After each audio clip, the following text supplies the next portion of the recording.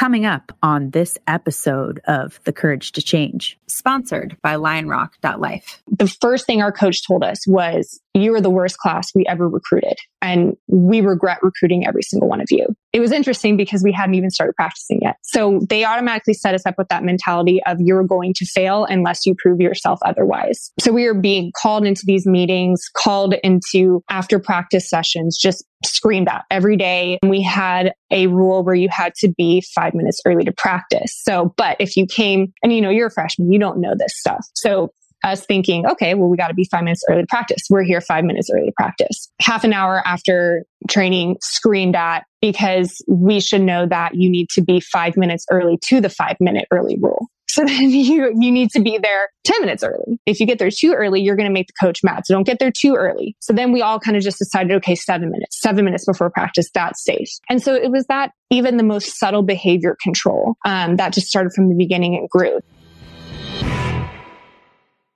Hello, beautiful people. Welcome to the Courage to Change, a recovery podcast. My name is Ashley Lowe-Blassingame, and I am your host. And today we have Amy LeClair. Amy grew up as a junior Olympic gymnast. At 11, she had her first interaction with obsessive compulsive disorder while on a trip with her class. Suddenly, she was bombarded by intrusive thoughts that made her wonder if she would hurt them, even though she had no desire to do so. She was able to find tools to help her with her OCD until she went to college. As a Division I gymnast at San Jose State, she experienced extreme verbal and emotional abuse from her coaches and was sexually assaulted by her head trainer. The trauma from that was buried, but came out in the form of anxiety, which she treated with copious amounts of Ativan, eventually becoming addicted while pregnant with her daughter. Amy experienced a severe depressive episode just before giving birth and delivered her child while hospitalized on a psych hold. Things had hit a complete bottom, and she eventually sought help in the form of an intensive outpatient program that led to an OCD recovery program, which changed her life. After finally finding help that worked, she went on to participate in an FBI investigation of San Jose State and entered into litigation against the Cal State University system, eventually reaching a settlement agreement this past July. Amy now publicly advocates for athlete safety while focusing on the adverse effects of verbal abuse and sexual assault on mental health. Currently, she works with a nonprofit advocacy association who has assisted over a dozen states in adopting laws to protect the basic freedoms and protections of NCAA athletes. This episode with Amy was really eye-opening for me as someone who was not a Division I athlete. I didn't know the ins and outs of how vulnerable these athletes are to abuses of power. Amy worked her entire life to get to where she was in college. Gymnastics was everything to her. And so when she got to college and found that her coaches were abusive, she was terrified to lose this opportunity that she had worked her entire life for. And it really highlights the amount of power some of these coaches and trainers hold over these kids. And I think the awareness of what that does to mental health and how we can support them is really important. Another piece I want to quickly highlight is that Amy didn't know that someone like her who had great grades, who was top of her class, who was Division I athlete, could become addicted to something because she didn't know that addiction could affect anyone. I think that that is a really important piece of information that everybody needs to be reminded of, that addiction can affect anyone at any time. So I won't give any more away. This episode is amazing. Amy is amazing. And without further ado, I give you Amy LeClair. Let's do this.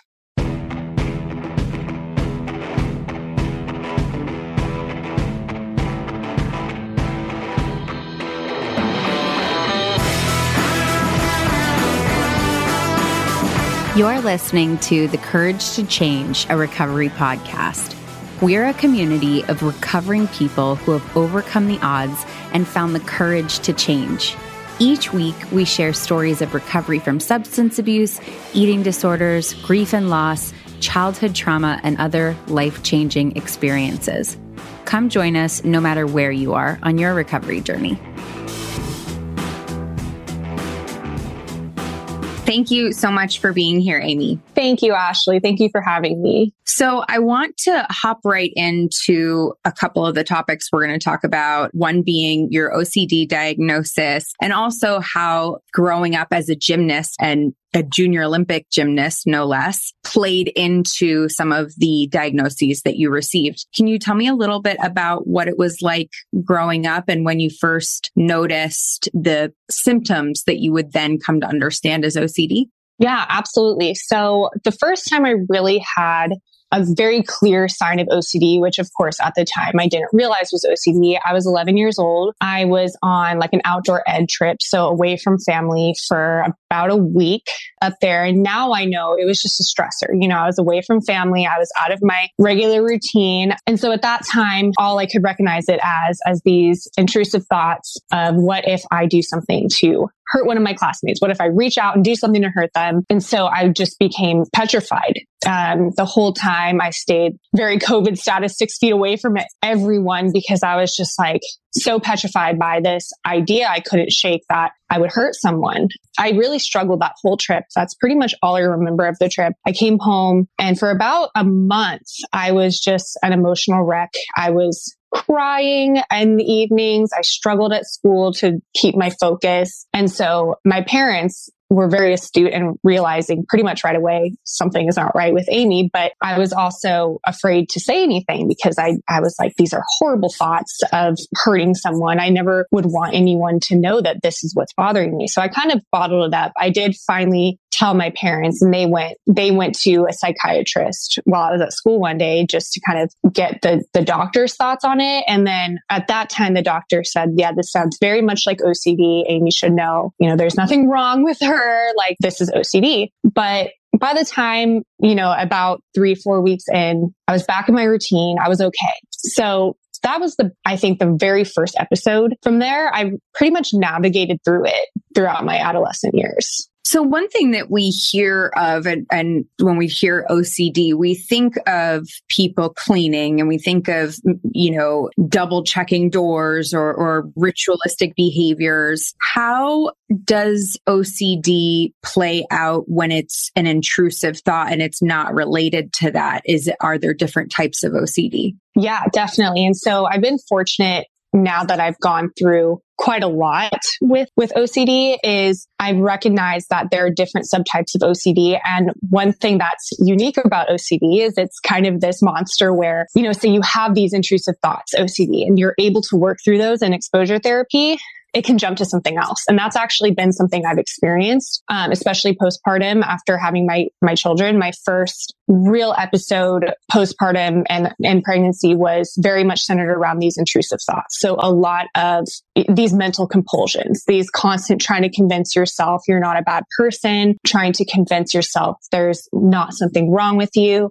For me, it manifested in list making. I would write for hours, fill up books of this is why there's nothing wrong with you. This is why you're having these thoughts. This is why this is happening. And it took up so much time because OCD it can latch onto your creativity. So I love to write. I've always loved writing, loved journaling. OCD completely took that over. But I did notice after I had my son, so postpartum in that period, it really did actually jump a lot to the cleaning and the neatness and the need for order. So unfortunately, the disease is kind of insidious and cryptic in that way where it will play around, but certainly it is not limited to neatness or cleanliness. I think a lot of people confuse perfectionism with OCD. Perfectionism can certainly be a subset of OCD, but you almost hear like in the job interview, oh, I'm so OCD, thinking like, oh, employers are going to love this, but there's nothing to love about it. Unfortunately, I wish there was. When you describe the intrusive thoughts, are they the type of thoughts where, I know when my babies were first born, I would have the thought of if there was an earthquake and I slipped and fell and they went flying, or like this thought that I would be party to them being hurt, or if I dropped them, or if if something happened, and I would picture the scenario happening. Is that how you experienced those intrusive thoughts, or were they different from that? Yeah, that's a great question. And I think with kind of like I was saying with OCD, it really can jump around. So when I was 11, that's really what I experienced. Like, I better not get too close to someone, or else if I think about reaching out and doing something to hurt them, that's going to happen, right? So by the time I was older, an adult, in my early 20s, and pregnant with my daughter, I had that knowledge to know, okay, I'm probably not going to do something to physically hurt my child, but my OCD was very much centered around my thoughts are not right. So my thoughts are making me sick. It's hard to describe it really, but I just became obsessed with this notion that my thoughts were hurting me, that I had to be thinking the right thing at all times, and that I wouldn't be able to hold my daughter or look at my daughter without having these gruesome images of something horrible happening to her. So it wasn't necessarily the fear that I would carry those things out, but rather the fear of the thoughts themselves, that I couldn't make these images go away, that I felt I had completely lost control of my mind. And that was what was so terrifying to me, was that sense of I'm trapped in my head and nobody can help me here. I just remember that was the thought that really just kind of pushed me over the edge and led me to the dark place that I was in, was that I'm trapped in this jail that is my mind. And because this is not a physical place, nobody can reach in and help me. For me, an intrusive thought is a thought that is distracting, and it gives you this feeling of, I need to fix it. I need to fix it. I need to fix it. And to the point where you can't carry on with your day, or you can't focus because you're so preoccupied by this thought. And it's so easy to fall into those traps because they're so easily disguised. And I think that was one thing that, particularly with exposure therapy, that I got so much help on, was when you're not educated about the disorder, it's almost impossible to tell sometimes, like, is this OCD or is this normal? And the big thing that I was told that really helped me is it can actually be both. I think of, in the sense of, I've known people who've had relationship OCD. So they'll say, well, is this a red flag in my relationship? And they'll come to me asking me, I'm not a licensed clinician or anything, but just, friends and family and so forth. They'll come to me asking, I have OCD. I see this red flag in my relationship. Like, is that just OCD? Well, the answer to that would probably be no. If you see someone, first of all, I want to tell people, be comforted. Like, there is no such thing as a perfect relationship. There can definitely be something wrong, but what OCD will do is it will take it and make it absolutely catastrophic. In just in a recent example, I had someone reach out to me that they had gotten in a fight with their partner, and it was nothing abusive, nothing violent, just a run-of-the-mill fight. And they were just so distressed that they needed to break up with this person. They shouldn't be with this person anymore. And I just kind of invited them to look into that more and say, okay, is this a real red flag or is this an OCD red flag? Because what I'm hearing is there is something that came up that you disagreed on, but OCD is making you catastrophize this. Right. It's a magnifying glass that if pushed too far in or held for too long, it could create that burning sensation and cause destruction. Whereas many of us think of just the magnifying glass as an ability to look at something and see it in a bigger way and help us make a different decision. But for people with OCD, that magnifying glass is just constant and never removed.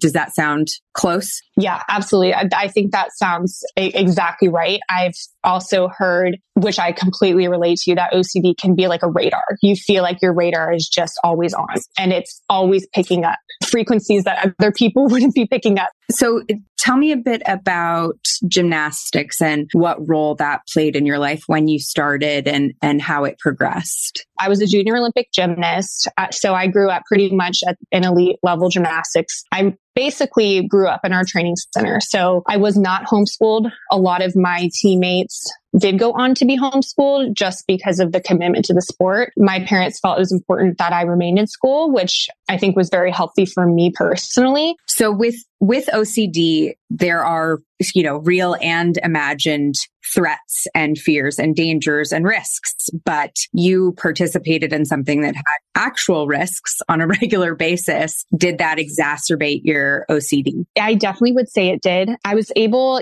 I almost think OCD in that way because I think in the gymnastics setting, it made me stronger because you're calculating these imagined fears and with the higher level gymnastics, these very, very real fears, especially when you get to those higher levels, you're dealing with mental blocks on pretty extreme skills. So it's not like if you have a mental block doing a cartwheel, you'll probably be okay. But if you're have a mental block and you're doing 3 flips on the balance beam, you're stepping into some kind of sketchy territory. So I do think that OCD made being successful in gymnastics more difficult, but it also made me more resilient. In some ways I could see the OCD being useful because you might obsess on, the form of a certain technique or move that you would just think about over and over and over again that would make you more elite.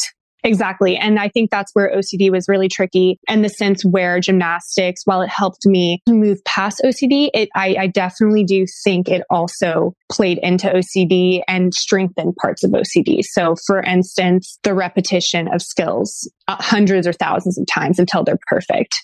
Someone with OCD sees that theme quite a bit in their real life, that perfectionism, that having to do a compulsion 10, 20, 30, hundreds of times in order for it to feel just right. Up until I was in my early 20s, OCD, it did cost me a lot, but it benefited me almost more in terms of elite sports. But then post-retirement, this behavior that had made me successful very quickly destroyed me. And so I think that was what was so challenging retiring from the sport, was having to relearn almost how I lived, because for a good amount of time, for about 18 years of me doing gymnastics, OCD and I were a team. And all of a sudden I retired from this sport and OCD is still there, but gymnastics is not.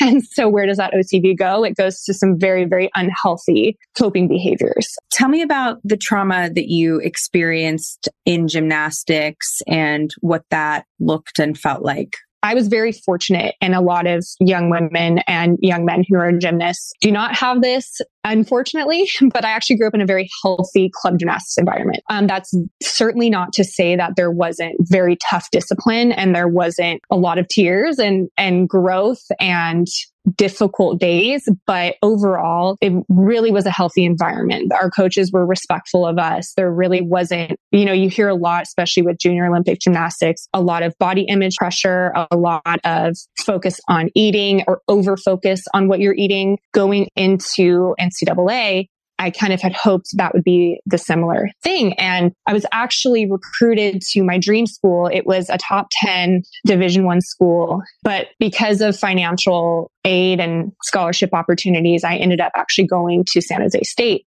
So it was tough for me because I had really worked so hard to get to this elite level NCAA gymnastics. And I ended up going to, San Jose State was still a Division I school, but it wasn't my dream school. But I went in, great attitude. I'm going to work super, super hard here. But immediately the environment was very, very abusive. A lot of behavioral control, verbal abuse, emotional abuse, borderline physical abuse. And then I was also sexually assaulted by our head trainer. It was, to say the least, an extremely hostile and severe environment, to the point where it was criminal. Can you tell us a little bit, for those of us who didn't play D1 sports, what that kind of stuff looks like? I think what many of us think of these days goes to the Larry Nassar case and stories that we heard in that documentary or those trials. Those are the types of things. And to be honest, when I heard a lot of those things, it didn't occur to me because I didn't know the inner workings of how much access the trainers and the coaches and many of them, even when they aren't doctors, they, help in your medical care and things like that. If you don't have the window into that world, it's hard to understand what that might look like. Could you give us a little insight into what does verbal and emotional abuse look like at the D1 level? Yeah. And that's a fantastic question because kind of to go to what you said, I know after the Larry Nassar case, which actually incidentally, same lawyers for San Jose State. So same ones got involved with our class action. But what was notable to me was there was a documentary that came out on it, Athlete A on Netflix, highly recommend it. But you wonder, if you're not in the sport or you're not in the environment, how could this person have gotten away with this on such a large scale? Why didn't anyone say anything? I think number one is the bystander effect, but more importantly, particularly for the athletes, number two is that you have already been degraded to where you're questioning your own thinking and your own mentality. So you don't even think to question, is this treatment appropriate? Because even if you have the inkling of a thought that might have been inappropriate, you're automatically questioning yourself. Oh, you're just making it up. You're overthinking this just like you overthink everything. You have that voice that's been so deeply ingrained in your mind telling you to ignore every instinct that you have. So just to provide you with an example of what I endured. So, the first thing our coach told us was, you are the worst class we ever recruited, and we regret recruiting every single one of you. It was interesting because we hadn't even started practicing yet. So they automatically set us up with that mentality of you're going to fail unless you prove yourself otherwise. So we were being called into these meetings, called into after practice sessions, just screamed at every day. We had, for an example, we had a rule where you had to be 5 minutes early to practice. So, but if you came and you're a freshman, you don't know this stuff. So us thinking, we got to be 5 minutes early to practice. We're here 5 minutes early to practice. Half an hour after training, screamed at because we should know that you need to be 5 minutes early to the 5 minute early rule. So then you need to be there 10 minutes early. If you get there too early, you're going to make the coach mad. So don't get there too early. So then we all kind of just decided, 7 minutes before practice, that's safe. And so it was that even the most subtle behavior control that just started from the beginning and grew to where in one of the most extreme examples, well, not the most extreme, there's too many extreme examples, but one that sticks out in my mind is, you just can't believe that you did these things or that you were in a place where you were convinced that this was normal. But I remember I was probably a sophomore and I was on balance beam and one of my teammates fell. She had a really bad fall and she actually almost entirely ripped off her toe. She's sitting there on the mat. There's just pools of blood. Like you can smell it in the air. It's something that you will never forget. And so I jumped off the beam. She was white in the face. She was shaking. I went to go grab paper towels. I was like, we need help over here. We need help over here. And my coach and the team captain looked at me. Nobody got her help. And they said, Amy, get back on the beam. And I just stood there and I was like, but I don't understand. And they said, just leave her there. So I got back up on the beam and just kept training and we left her there. And that's the kind of environment we were in. We had girls training on concussions. We had one girl fall on bars, tear everything in her knee. So MCL, PCL, ACL, everything to such an extreme degree that we found out later, there was hardly any ligaments left. She was told, our coach said, you're making it up. You're always a wimp about these kind of things. Put her on the trampoline. She sat there for 2 hours before getting any sort of medical attention. We just learned that these things were normal. We had to respond to all emails by midnight. So if the coach sent an email at 6 p.m., we had to respond by midnight or else we get morning practice. If you wore the wrong shade of blue, so if it was a light blue instead of the navy blue, morning practice. And what was done to me and what was done to other freshmen was the first morning practice that you got the team, you had to sit in a chair and watch them run sprints until they were crying. And then you were supposed to cry. So that was the thing. That was this big secret is the girls will stop running once the freshmen who were the cause of the punishment started crying. But, you couldn't tell anyone that. They had to learn the hard way kind of thing. So it had been done to me my freshman year. But this was my sophomore year. One morning we were sprinting it was probably 5:45 a.m., maybe 6. So it was already bone cold. It's Northern California. So it's that deep chill. We were sprinting. There's no heat. And I think 2 of the freshmen who had not responded to the email on time were sitting there and they were afraid to cry because they're like, oh my gosh, if we cry, it's going to make it worse. But they didn't know that you're supposed to cry. That's the indicator like, okay, the team can stop. And so they just sat there. And so we kept running sprints. One of the girls fell. She broke her foot. We had to keep running. So afterwards, we went into the bathroom. There were girls who were coughing up blood, vomiting. That was common. What we would do is we just learned if you were vomiting or if you were going to pass out, you just went and hid in the bathroom so that the coach didn't find out. And hopefully, you would wake up, or it was so severe to the point where everything was controlled. We weren't discouraged from having our own cars because our coach wanted to know where we were at all times. We were told that the alumni were spying on us. We had to give our Snapchat names, our Instagram names. I mean, every piece of data that was personal to us was not allowed to be conveyed. We weren't allowed to see our own doctors. We weren't allowed to see counselors, therapists. There was so much fear that you couldn't do anything to take care of yourself without the coach knowing. So I remember one time I had really severe food poisoning. My coach thought that I had had alcohol poisoning because he had heard that there was a party, which I had not. I had food poisoning. And so I hadn't even been out that night. I had to wait until he gave me the approval to go to the emergency room, which was at 3 a.m. So I was throwing up nonstop, needed an IV. I had to call him and get his permission to go to the ER. Then once I got to the ER,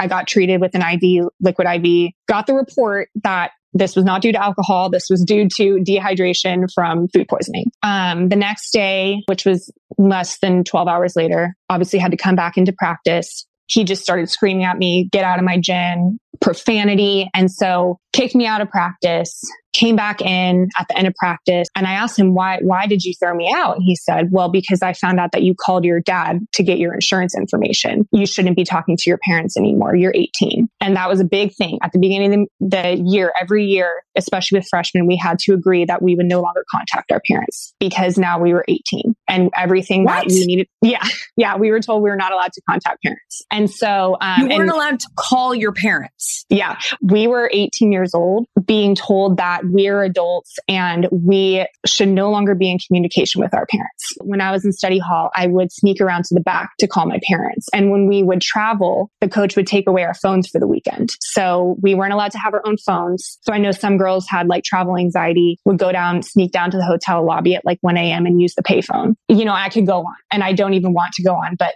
I mean, just horrific things. And so you have zero judgment. You've been so stripped down of any safety, of any judgment that you can't even trust yourself. One of the things I'm thinking when you're describing these things, aside from obviously it's horrific, is that when I was a teenager, they have these essentially private jail boot camp lockdowns in Utah. And we got sent, and I got sent to one for a year, and we got sent to those because we were legitimate assholes. Like, I mean, other kids, there were kids there who had like smoked weed once. So on behalf of them, no. But, you know, a lot of us were there because we were legitimately doing things that were not okay. The way that when you're describing this, I'm like, that's how we were treated. And it wasn't until a class action 20 years later on one of the places that I had any idea that anyone cared that we were being treated that way. I remember it was the weirdest thing. I had talked about it on the podcast. I had talked, openly, like I went through this crazy thing. And when the class action lawsuit came out, I had like a breakdown because it didn't occur to me anyone would care. People, like, I knew it was fucked up, but like, I didn't think anyone cared. And I thought, no one cared because we were fuck ups and who cared what happened to these kids. The thing I'm thinking of as it relates to your situation and this type of thing is, oh my gosh, this was happening to you guys in plain sight. You know, we were off somewhere, not part of a system. You guys were part of the system. They're using the same tactics, which is getting you to question your reality, getting you to feel like no one's going to care, isolating you from your family. We got our phone calls taken away. We weren't allowed to talk to our parents. So was your hope to take gymnastics to pro or to the Olympics, or what was the goal where it was worth it to you to continue to even be on this team? Yeah. And that's an amazing question because that's an ask from a lot of people. So to kind of explain how Junior Olympic versus NCAA works, particularly for women, men, if they're at that Olympic level, they can pretty much go on into their 30s. With women, unfortunately, you hit your peak at about 18 to 20. So with women, it's either you do Junior Olympic and then you kind of make that choice. Would I rather go that Olympic route or would I rather go NCAA route? Got it. Okay. Obviously, if you're going the Olympic route, there's quite a bit of sacrifices you have to make, which is kind of why I mentioned a lot of my teammates have been homeschooled. So a lot of people at that point are dropping out of school. They're moving to other states to train. And of course, the selection, I think now it's down to like 4 or 5 athletes on the Olympic team. So your chance of making the Olympics is they pick 4 people, out of the entire United States of America. So NCAA gymnastics for most young girls and for most young women is the gold star. It is the culmination of your career. This is the dream that you've worked for. And especially if you're in Division I, it's like, and if you're in that top 30 schools, you have made it. I started gymnastics when I was 3 years old. And so our goal is to get you to college because that's where you will be at your peak. That is where you will showcase your skills. That is your pro. So you get to that point and then you're playing into the game very quickly of starting lineups. So it's not only hard to get onto a team, much less a Division I team, much less a top 30 Division I team or top 10. Now you're in this environment that's already just so white hot pressure. And then you take 17 girls and 6 girls make starting lineups. So now you're competing with that pool. And so you're just sucked into this competitive black hole to where you can't see reality outside of that. And that's where I was at. It was like you were afraid that if you said the wrong thing, you would be pulled from starting lineups. You are fighting so hard for that spot in lineups to where you are doing things that are unthinkable, like leaving a teammate on the mat bleeding. You know, I think one of my darkest moments that I still struggle with, my twin sister was actually struggling with depression, and my coach pulled me and her into a meeting. And he asked me to tell her that she was being weak and that she was having a bad attitude, and that because of her bad attitude, she was no longer allowed to travel with the team. And this is me now, who takes so much pride in standing up for people who are made to feel small and to feel weak and to feel worthless. And so I've always had that internal drive to stand up for others. But my coach was able to break that down to where I was able to tell my sister that she was making up her depression. That has been the most, out of all of the things that I have done or seen happen, such as leaving a teammate bleeding on the mat or leaving a teammate with no knee left on the side of the trampoline, not offering to help her walk to her car, of all the horrific things that I have witnessed. And I think that was the worst thing I've ever done in my life, was tell my sister that. And I still haven't forgiven myself for it. Sorry. And so you're just, that's the point that you're at, is you can see why people get away with horrific things. It's because it's just, I can't even remember where I was going with this, just recounting that. It's like, just takes me down a whole different rabbit hole. But yeah, you're just dealing with an environment where people can get away with anything because they have your dream in the palm of their hands. Yeah, that makes sense. That makes total sense. And especially when you've worked for so long and someone has your dream in their hand. It's the ultimate abuse of power. Such an ugly thing, and such an ugly thing to make a twin do to her other twin. I have twin boys, and I just, that's the kind of stuff that people know what they're doing when they do that. Yes. And I think there's some people who get kind of swept in and they buy into it too. Then they're the masterminds who are like, I'm going to have the twin sister tell her she can't, it's very, there are people who are just not okay. So a couple things happen, which I'm curious if they are related to sexual trauma, because sometimes they are. Did you find out that you had endometriosis while you were in college, or was that after? So that was after. So what was interesting about endometriosis was, because I was a gymnast, it actually, you might have heard that with gymnasts, it can stop or kind of reduce your period. So for me, it was weird. I had signs of endometriosis as a teenager and reference to kind of pain and stuff like that, but it was really kept at bay. And I think it was because of my heavy exercise schedule. But once I retired from gymnastics, I started having severe pain, like to the point where I had a high pain tolerance. I was like, could pretty much put up with any pain, which I'm, other women with endometriosis, like I'm sure they can relate, but it is like, just awful, awful pain, to where I was having to I would miss things. I would miss events because I'd be at home just like with a heating pad. And this was every day of the month. It was not just limited to my cycle. It was every single day. And so around this time as well, I had 2 reconstructive surgeries on my ankle. So I had actually torn my ankle, dislocated it,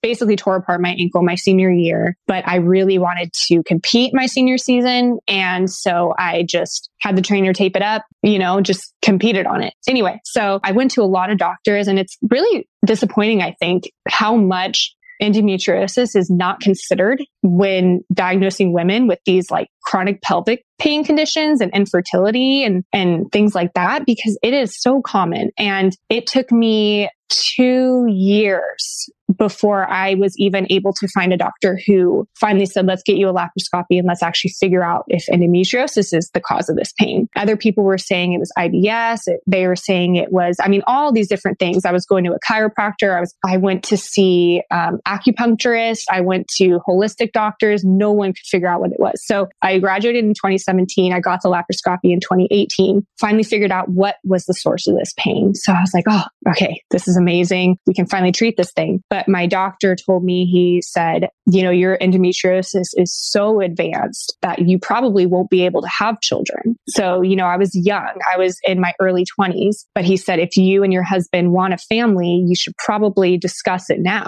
And so, that was a tough conversation because I did not feel ready. But I was thinking, I essentially was kind of diagnosed with infertility. So I was like, well, it'll probably take us time. It'll be okay. By the time we end up, I'll get on fertility medication. By the time we end up conceiving a child, I'll probably be 2-3 years older and ready for this. I found out I was pregnant 6 weeks later. So it was a blindside. I was very excited, but just not ready. I hadn't had enough time to process that. At that time, I did not realize I had been sexually assaulted. I had this memory and I buried it, and it did not come back up for years, up until last year, which was the reason why everything unfolded the way it did. So in my pregnancy, I was dealing with this trauma from my coaches. And, the last thing that we were told when we retired was that I was told that I was the product of a mediocre gymnast who never made it. That was my coach's parting words to me. We were told that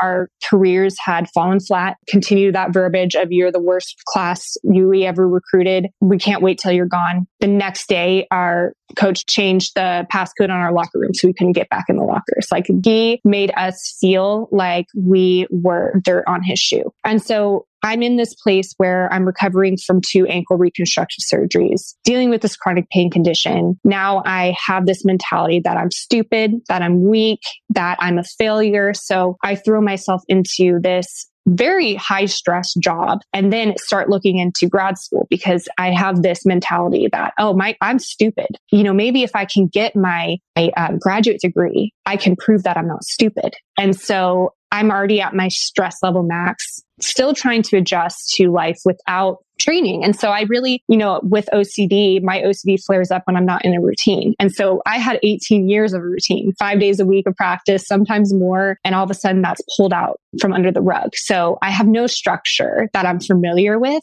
And so in my 3rd trimester of pregnancy, I didn't sleep the whole night, just panic attacks on panic attacks on panic attacks. Couldn't even identify why. All I knew is that suddenly I felt like my thoughts were going to hurt me, that my thoughts were going to make me sick. That's when, we talked about this at the very beginning, but that's when it started with the intrusive thoughts about my daughter. And it was to the point where I was shaking, I was white, couldn't eat. This went on for about 3 months. I knew pretty much right away that I needed to see someone. I knew pretty much right away it was a psychiatric emergency. But yeah, I pretty much lost all grip on reality. I buried so much and I was dealing with so much to where I woke up and I felt like I had stepped into a different world. And it was a really scary place to be. Endometriosis was this really unfortunate pain condition that led into that just domino affected into all of this. With endometriosis too, I definitely was at one point abusing opioid pain medications. And then, later on went on to abuse Ativan. So endometriosis was was the first domino in a very ugly chain. Stay tuned to hear more in just a moment.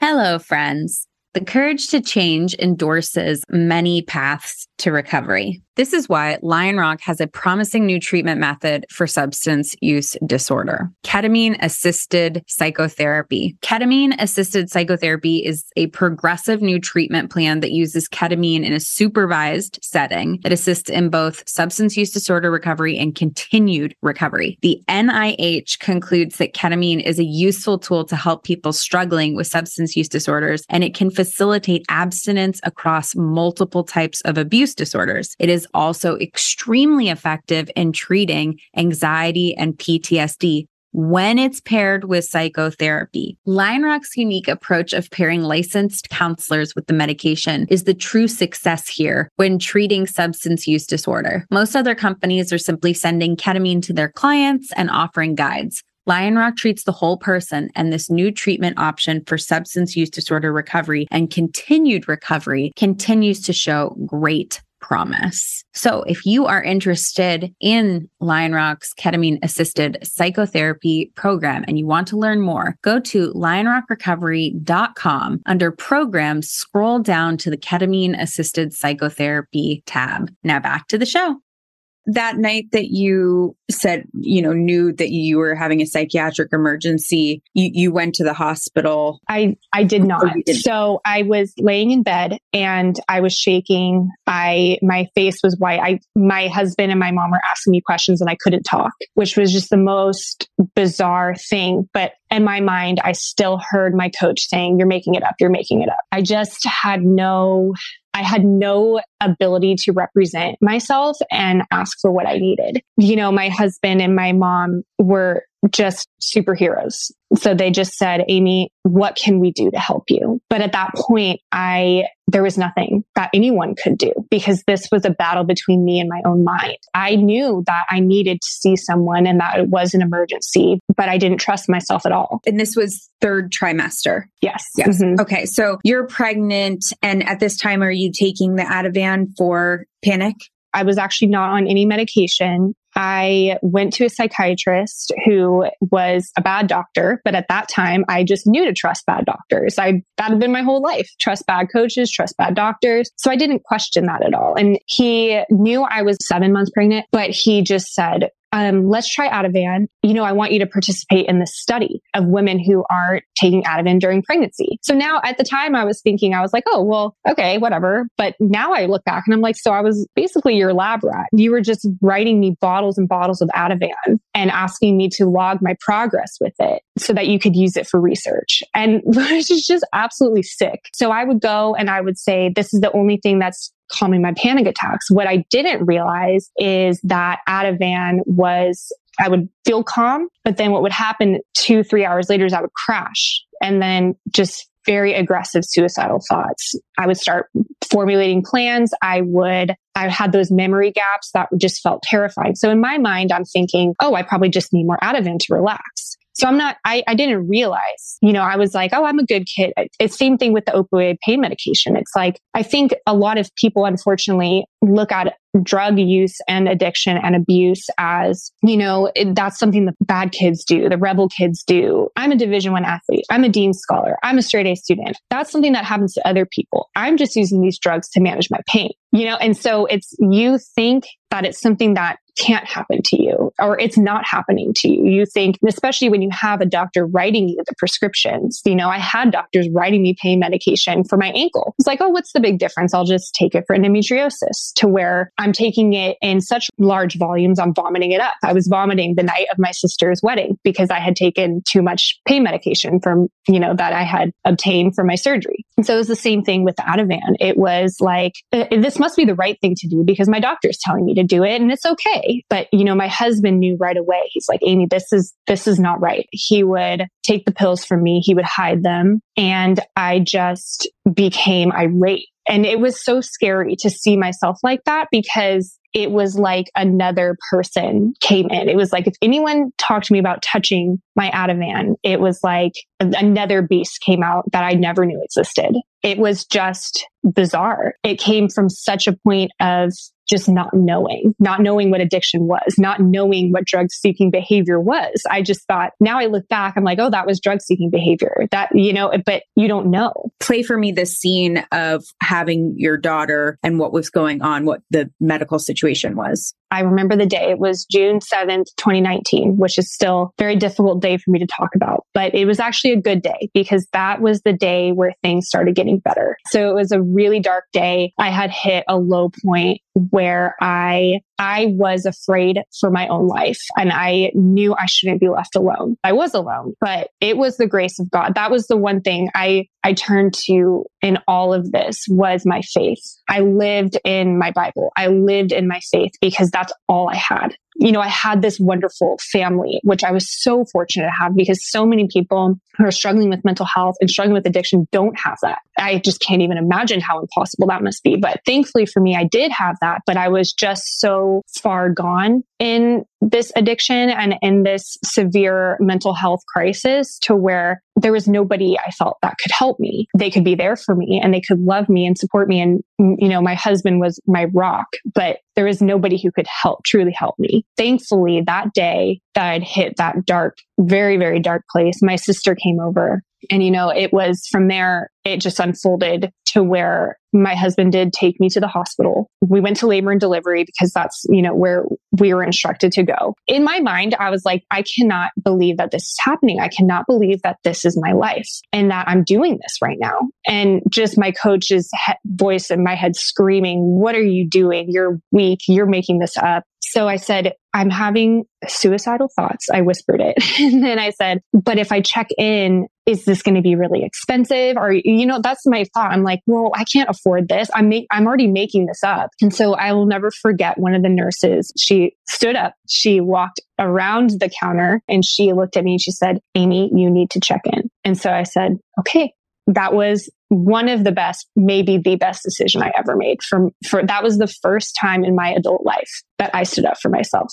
And everything changed from then. They did determine that I was addicted to Ativan, so they started the detox. They determined that I would stay there until delivery. So they kept me in the antepartum unit and I was on the 24-hour watch. Yeah, so I was on that for about 10 days. We decided that I would have an induction. And then the reason for it would be a psychiatric emergency, which is just bizarre. I mean, you think you have this perfectly healthy pregnancy and you're getting induced due to a psychiatric emergency. I mean, it was just so bizarre. But what was so amazing was having this thought going in, if I check myself in, they're going to take my baby away. They're going to tell me I'm weak. They're going to send me home. That was the opposite of what happened. Even the women who were my sitters in my room, they would take me on walks. They would say, okay, I'm going to talk to the front staff. And we're not going to sit in this room all day. I'm going to take you on a walk. And these nurses who would come in and sit with me and just let me cry on their shoulder and made me feel like, no, you're not crazy. You're not crazy. There's like, you are going through something hard and we are going to get you through this. And you are not leaving this hospital until you feel safe. That was the beginning of so much healing. From there, it wasn't easy, but everything changed after that. What was the OCD treatment that you did? Great question. So I did, after I was discharged, I was in a much better place. They had stabilized my mood. So I was happier. I still had not gotten a diagnosis of OCD. So what they were really treating was they were utilizing kind of a regimen of antipsychotics just to stabilize mood. And then they were also utilizing SSRIs. So it actually took a little bit of time. I still did have the OCD, but it wasn't distressing to the point where I was severely depressed because I'd had that mood regulation. So I actually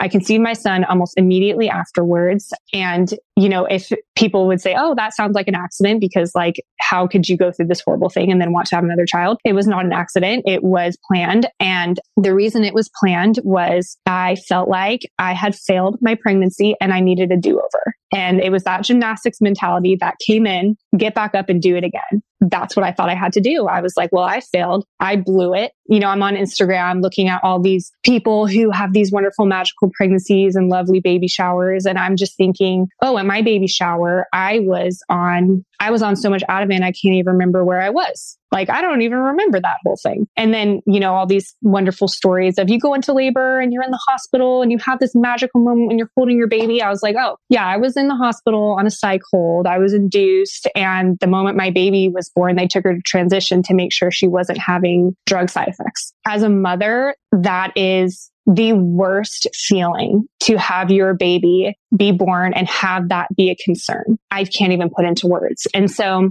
I was robbed of that joy. I wanted a do-over. I needed to do it perfectly this time, which my pregnancy with my son was, it was very closely monitored, first of all. Second of all, it was wonderful. But after he was born, that's when the OCD really started to play. And that's when it jumped to that theme of like that order and symmetry and neatness. I would come home after working. And, once I was back at work, I'd come home after working, spend 3-4 hours a night, totally not present with my family, because I was dusting and cleaning and putting things back in order on the shelves, because I thought, I don't deserve to relax until everything is neat. I just thought that was normal. But I really did started to experience some like flashbacks after my son was born. So the night he was born in the hospital, I actually asked the nurses, I said, I can't be with him tonight. And that whole night up until about midnight, 1 a.m., I just laid in the hospital bed shaking. Like, I can't believe I'm back in this hospital room. And I didn't attribute that to trauma. I just attributed it to, I'm just be really anxious. I had no idea that this was OCD. I had no idea that this was post-traumatic stress. And so finally one day it just got really bad. And I told my husband, I was like, I'm not doing well again.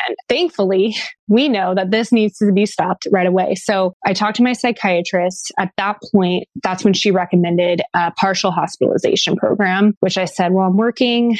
I don't know how that will be possible. And so she said, okay, well, let's at least consider an intensive outpatient program. That's what I went into. That's where I was really starting. I got diagnosed with OCD. That's where the real treatment began. And so after I discharged from the program, I was kind of directed towards, okay, where you really need to be right now is with an OCD therapist. So let's get you to NoCD. I mean, the most effective treatment that I have ever received in light of OCD, just absolutely life-changing. What does your recovery look like today? I think I had to go through all of those things. And I always, because I'm a Christian, I always look at things kind of from like a divine perspective, like, why, God, did this happen to me? This horrible, horrible thing, or series of horrible things. At first you just have anger. How could you do this to me? But because of what I went through, I have had so much more strength to speak up about things, because I realize what it's like to feel so small and so helpless. And I never want anyone else to feel that way. I knew obviously I had been pretty horrifically, emotionally, verbally abused in college. I had not recognized at that point that I had been sexually assaulted. But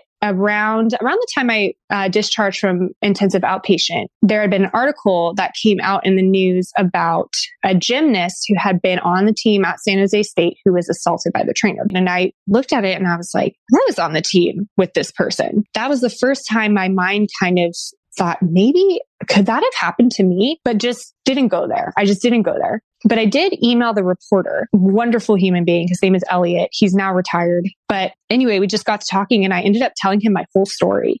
Everything. I told him everything about San Jose State and what the coach had done to us and about this investigation that had been covered up. And he was the first person to tell me, you have a story to tell and we are going to make sure it gets told. He said, would you feel comfortable coming forward publicly about this? And I said, what can I make it anonymous? And he said, it's going to be tough. It's going to be really tough to pitch that to my editors, to have you come forward with this thing without a face. And so I was like, I don't know, let's hold off. And he was so understanding, just like, let's work with you. Let's work with you. And so in my mind, those months go by where I'm talking to this reporter. One day, I just started revisiting this memory. And I was like, you know what? I think I might have been assaulted. I think I might have been sexually assaulted. Still really pushed it down until one day in November, I was at work I can't even necessarily say what prompted this. I was just sitting at my desk and I got up and I went to my boss and I said, I don't really feel well. I think I need to go home. So I left and I just started driving towards Tustin. I live in Irvine. I just started driving the opposite direction and just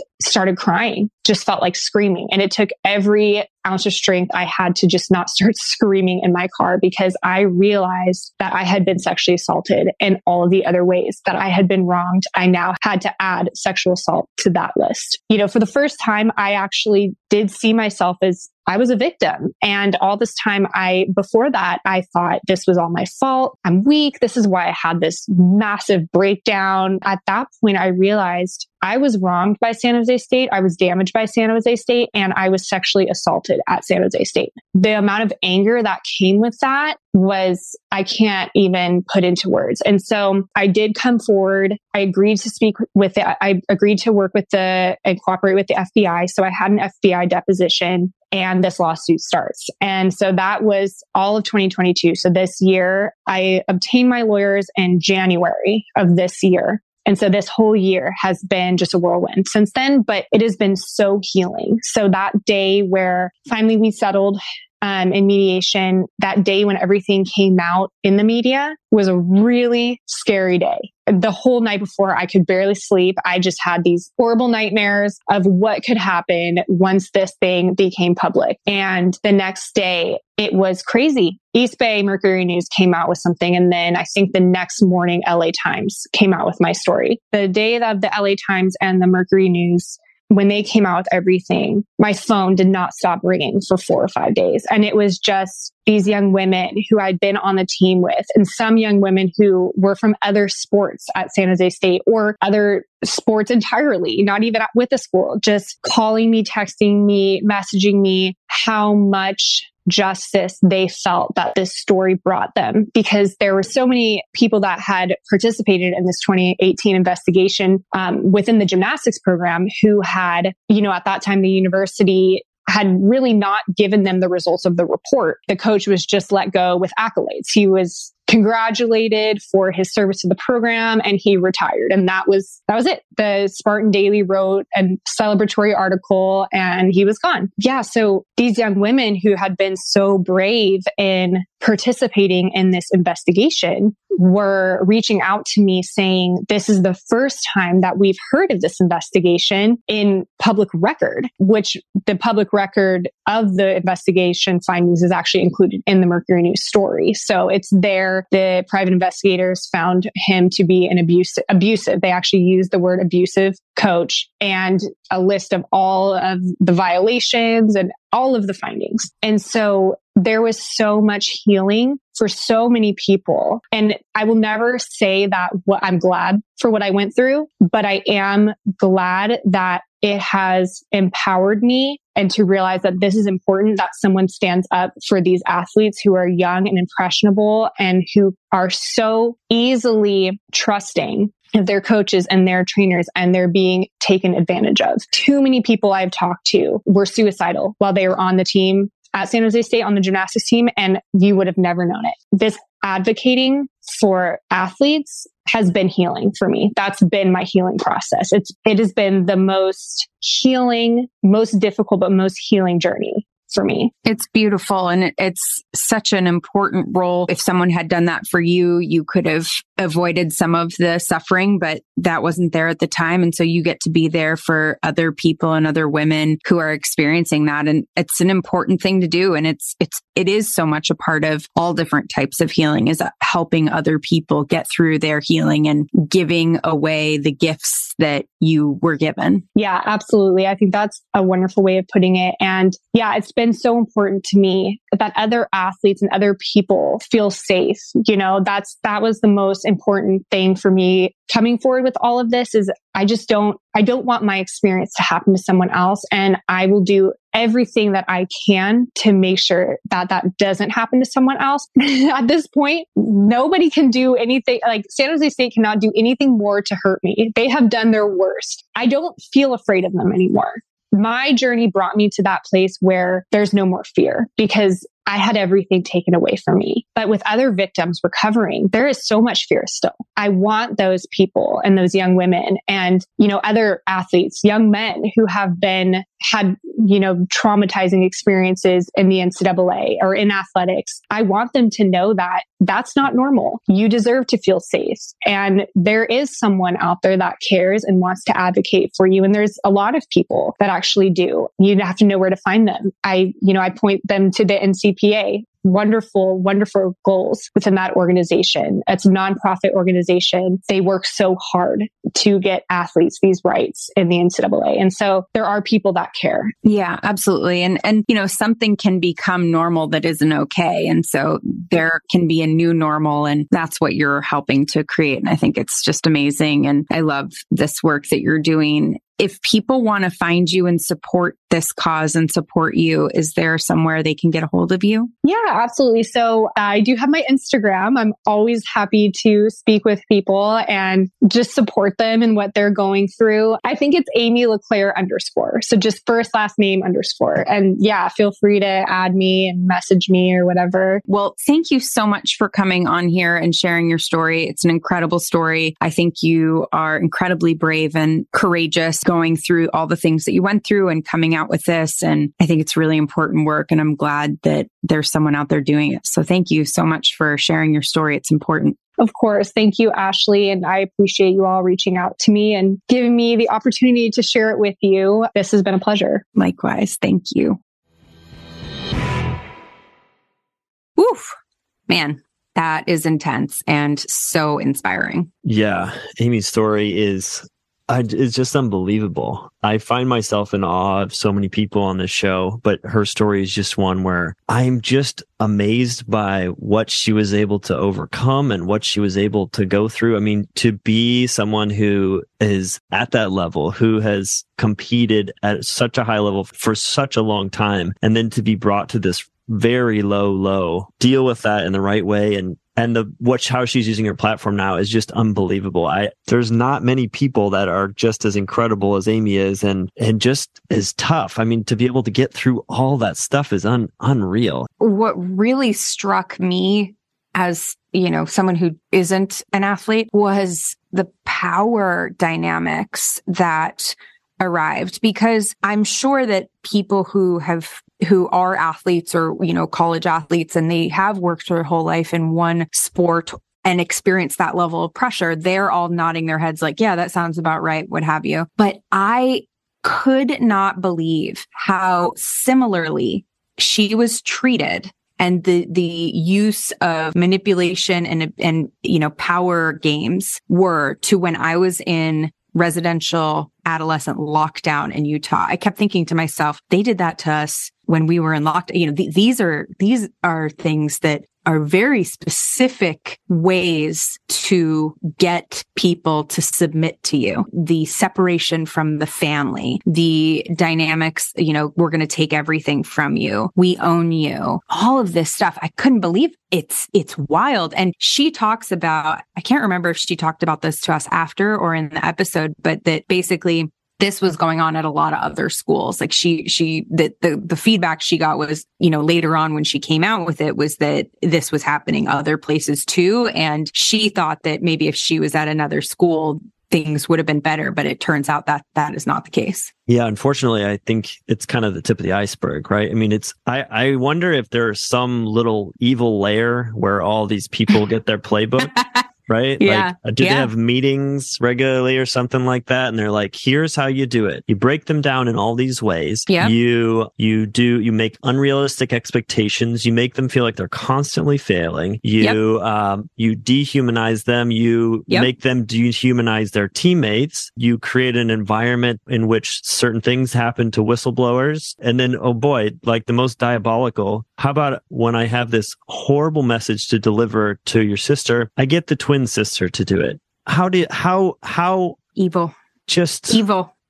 And as a twin mom, I was like, I wanted to throw up, just like that bond that you're fucking with is just, I mean, it just siblings in general, but Jesus, that's just, you're really thinking about ways that you can infiltrate and hurt people for many years to come. For me, I'm thinking to myself, girlfriend, get the fuck out of there. Like, why are you there? Right. And she explains, like, you have, and I was like, oh, yeah, that's right. You have worked your entire life, day in, day out, 6-7 days a week, the intensity. And then I can imagine, what do you do if you show up and you're going to lose an opportunity, or you think you're going to lose an opportunity and you're stuck? I can imagine feeling really fucking stuck. Yeah. And honestly, I think there's this communication that happens from a really young age plays into this as well. And where it's just this idea in sports about sacrifice and sacrifice and sacrifice. Yeah. And they play on that as well, right? It's like, you didn't want it enough. If you want to do great things, then you have to be willing to give something up. If you want to do great things, you're going to have to push past this discomfort, this pain, this whatever it is. It's just put out there and put out there and put out there. Then it just becomes a continuation of that story. That's true. Okay. Yeah. That's true. Right. So you say things, and that's the thing, like abuse, it's mixed in with truth. It's mixed in with things that are relevant. And that is how it gets so confusing. I love that Amy is doing stuff to help and that she came out with it. That is super brave. And it reminds me so much that, she talks about these bottoms, and her bottoms were gnarly, ending up in the psych hold while you're pregnant, delivering, the Ativan, all the things, right? And what it reminds me of is how important resilience and grit are, and how valuable it is to have these really intense negative experiences in order to come back and be stronger, help others. Like, it is a really powerful thing to hit bottom. Like, that's the message over and over again, that there is power in the restructuring of your life so that you understand what's actually important. It is horribly uncomfortable every moment of it, and I think of muscles, right? When you're working out, in order to get bigger muscles, the muscles stretch, they break. The fibers actually break apart in order to get bigger, and scar tissue, toughens up. And not that people should go out and tank their whole lives, but these experiences that you have that are just incomprehensible, or the pain, it is the touchstone of growth. It is necessary in order to reach higher levels of self-actualization. And again, I never would want anybody to go through what Amy went through. And I know that Amy's doing a lot of work to help other people in that community not have to go through that. But it just strikes me as one of those things, like, the story is the same. If you can come back from losing everything, falling apart, if you can learn the skills, the tools, get the treatment, get the help, you're not getting better in spite of what happened to you. You're getting better because of what happened to you. It actually makes you stronger than you would have been. And that's a beautiful thing if you can harness it. Yeah.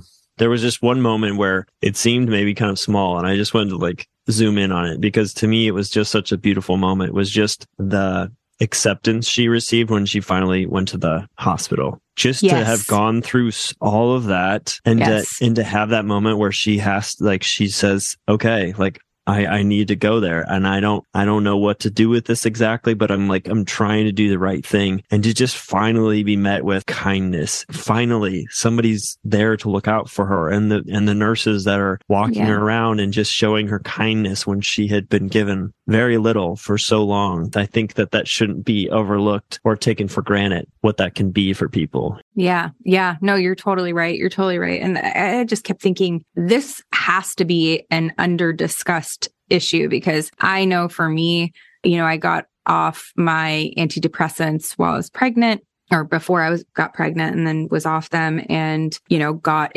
my pregnancy was a shit show, but got extremely depressed.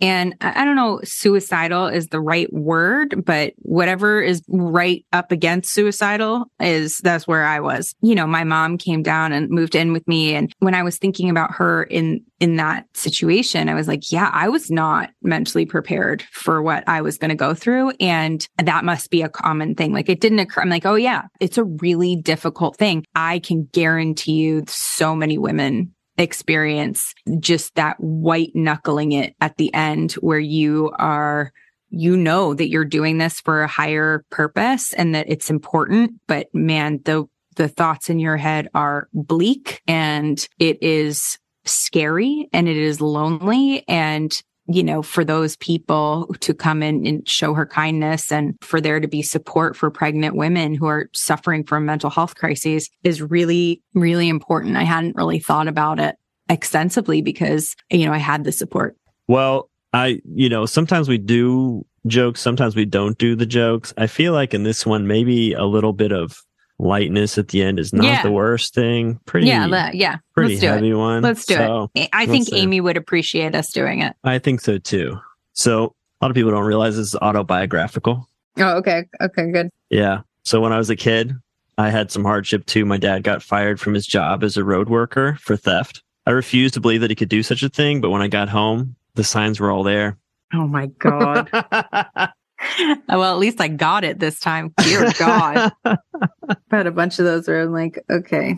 I got to just keep you guessing. Like, it gets stale if I just do the same old setup, whatever, Sometimes it's got to be a thinker. Sometimes it's got to be low-hanging fruit. Sometimes it's just, a story from my life about my dad as a road worker. Okay, so I either don't get it, it takes me a minute, or I think it's real. Like, wow, Jeez, I really or pure hatred is option 4 too. Pure, or disgust, or total and utter disgust. Well, we're rooting for you this week, especially after a heavy episode. We hope you do something nice for yourself. I would just encourage anybody who feels like they need help, whatever stage you are in life. I feel like in pregnancy might be the last place where people sometimes feel like they can ask for help. But if you need the help, I would hope that this will be encouragement that if you ask for the help, that there is help out there for you. Ashley, anything that you want to leave the people with today?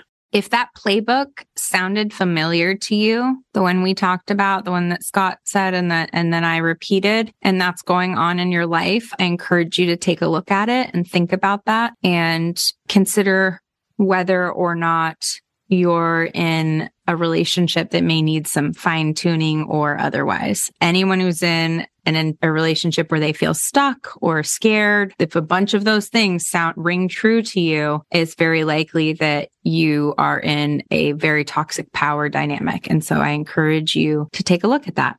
All right, my friends, I'll see you next week. This podcast is sponsored by LionRock.life. LionRock.life is a diverse and supportive recovery community offering weekly over 70 online peer support meetings, useful recovery information, and entertaining content. Whether you're newly sober, have many years in recovery, or you're recovering from something other than drugs and alcohol, we have space for you. Visit www.lionrock.life today and enter promo code COURAGE for 1 month of unlimited peer support meetings free. Find the joy in recovery at lionrock.life.